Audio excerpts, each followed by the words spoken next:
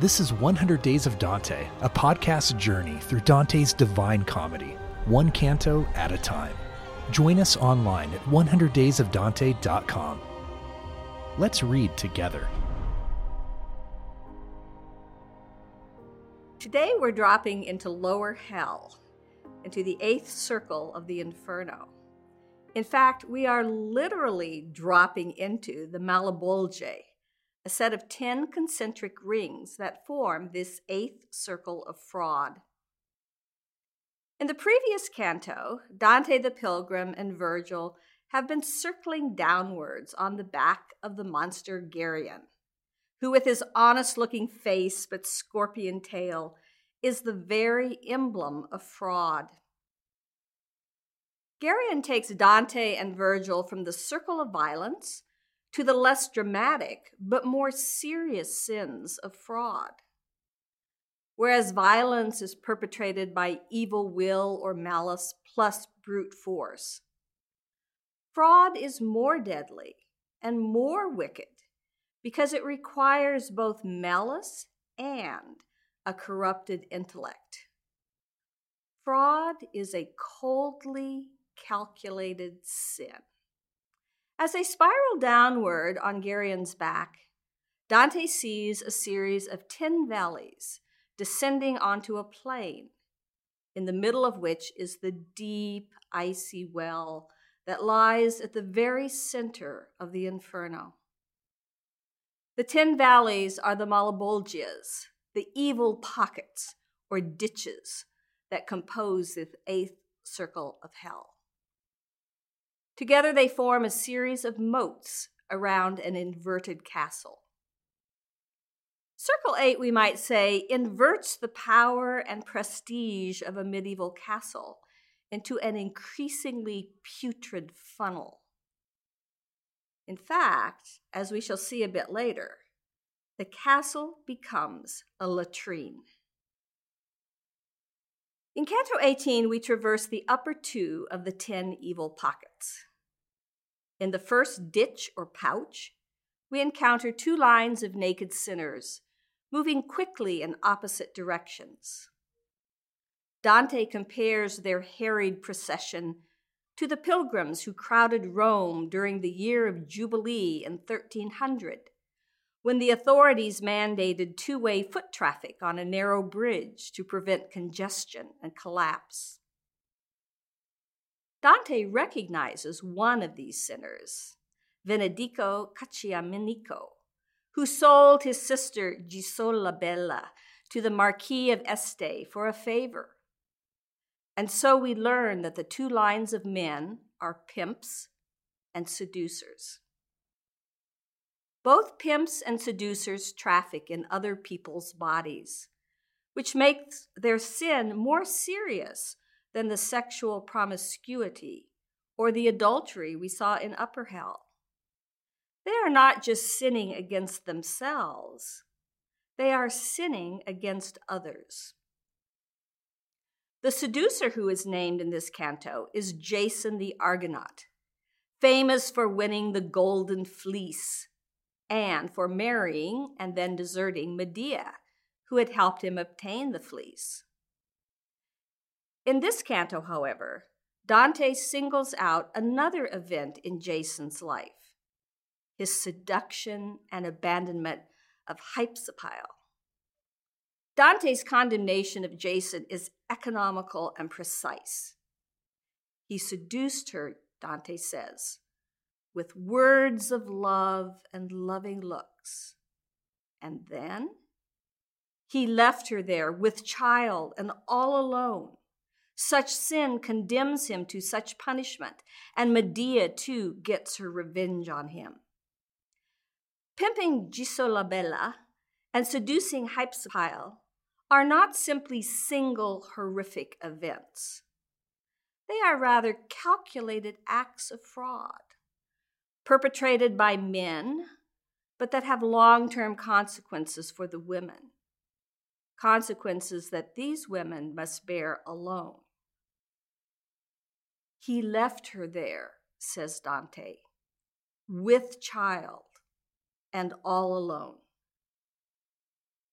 Pimping and seduction are acts of great injustice, and Dante has told us that wicked deeds always have social consequences.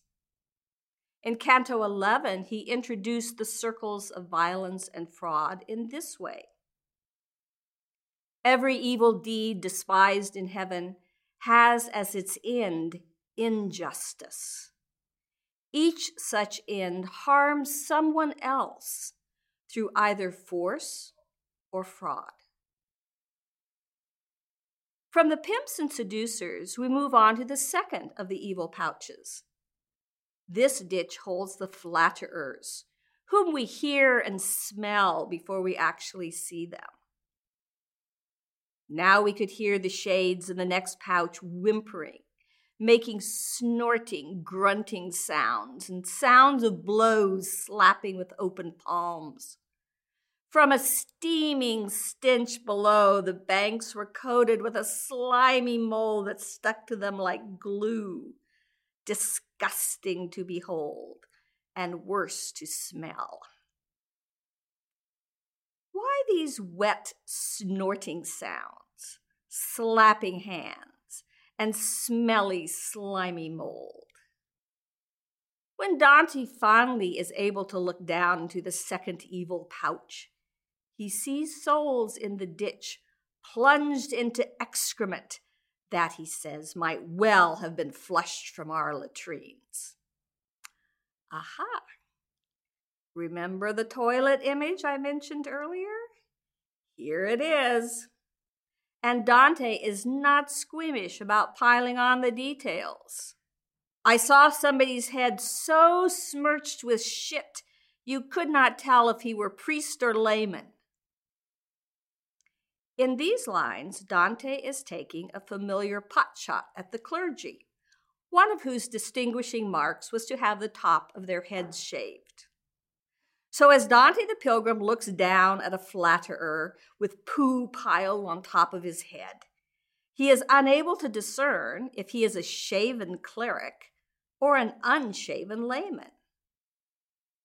But the piled up poo is also a fitting contrapasso.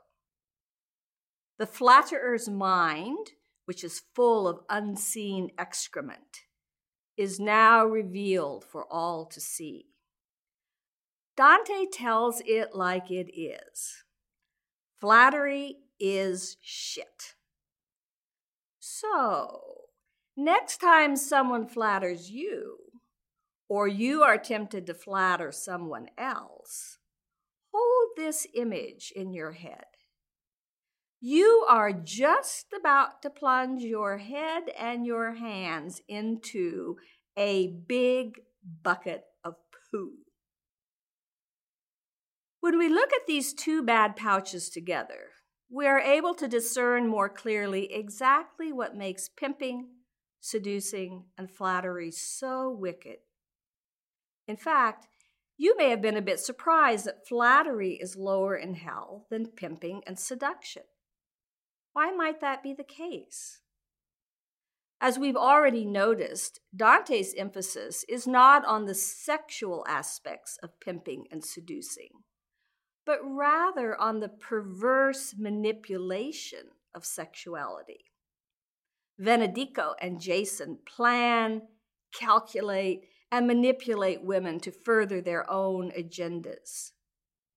These are sins of the intellect, and also sins of the tongue. Jason seduces with words of love. Words are insinuating weapons, and just as the men's tongues lashed their victims toward destruction, so now the caretaker demons lash the men into an inexorable and unrelenting trot. The contrapasso here is revealing. Seduction requires time, a certain leisurely manipulation, a calculated pace. But these leisured manipulators are now whipped into a frantic pace with barely enough time to acknowledge Dante's hurried greeting. "Move on," cries one of the deepens. "You pimp, you can't cash in on women here." In contrast to the hurried pimps and seducers, the flatterers are mired down in their own stinking words. Dante the poet slows the pace of the canto so that they, and we the readers, are forced not only to sit in the pile of poo, but also to finger it, to feel it over every part of our bodies. Flattery, like pimping and seduction, is a sin of intellectual fraud. But it corrupts not just the body of another, but also her or his intelligence. Flattery invades our minds and entices us to substitute a mirage for reality. Dante gives us a male and a female flatterer. It might seem as if Thais' exaggeration at the end of the canto is not so very bad. Her lover says, "Am I very worthy of your thanks?" And she replies, "Very, nay, incredibly so." Incredibly so is just an exaggeration, not an outright lie, we might say. But that is precisely its perverse nature. It is close enough to reality to tempt us to substitute its mirage for the truth. In fact, the very insidiousness of flattery or exaggeration or shading the truth makes us more susceptible to bigger lies. That is the danger of flattery for the one who receives it. The danger to flatterers, however, is even greater. Flattery cultivates the habit of not telling the truth, and it is a form of untruthfulness that seeks to manipulate another person or gain advantage over them. Flattery corrupts the soul of the flatterer, and flattery corrupts the soul of the one who receives it. Although Canto 18 is full of disgusting images, Virgil wants Dante the pilgrim to take a good look.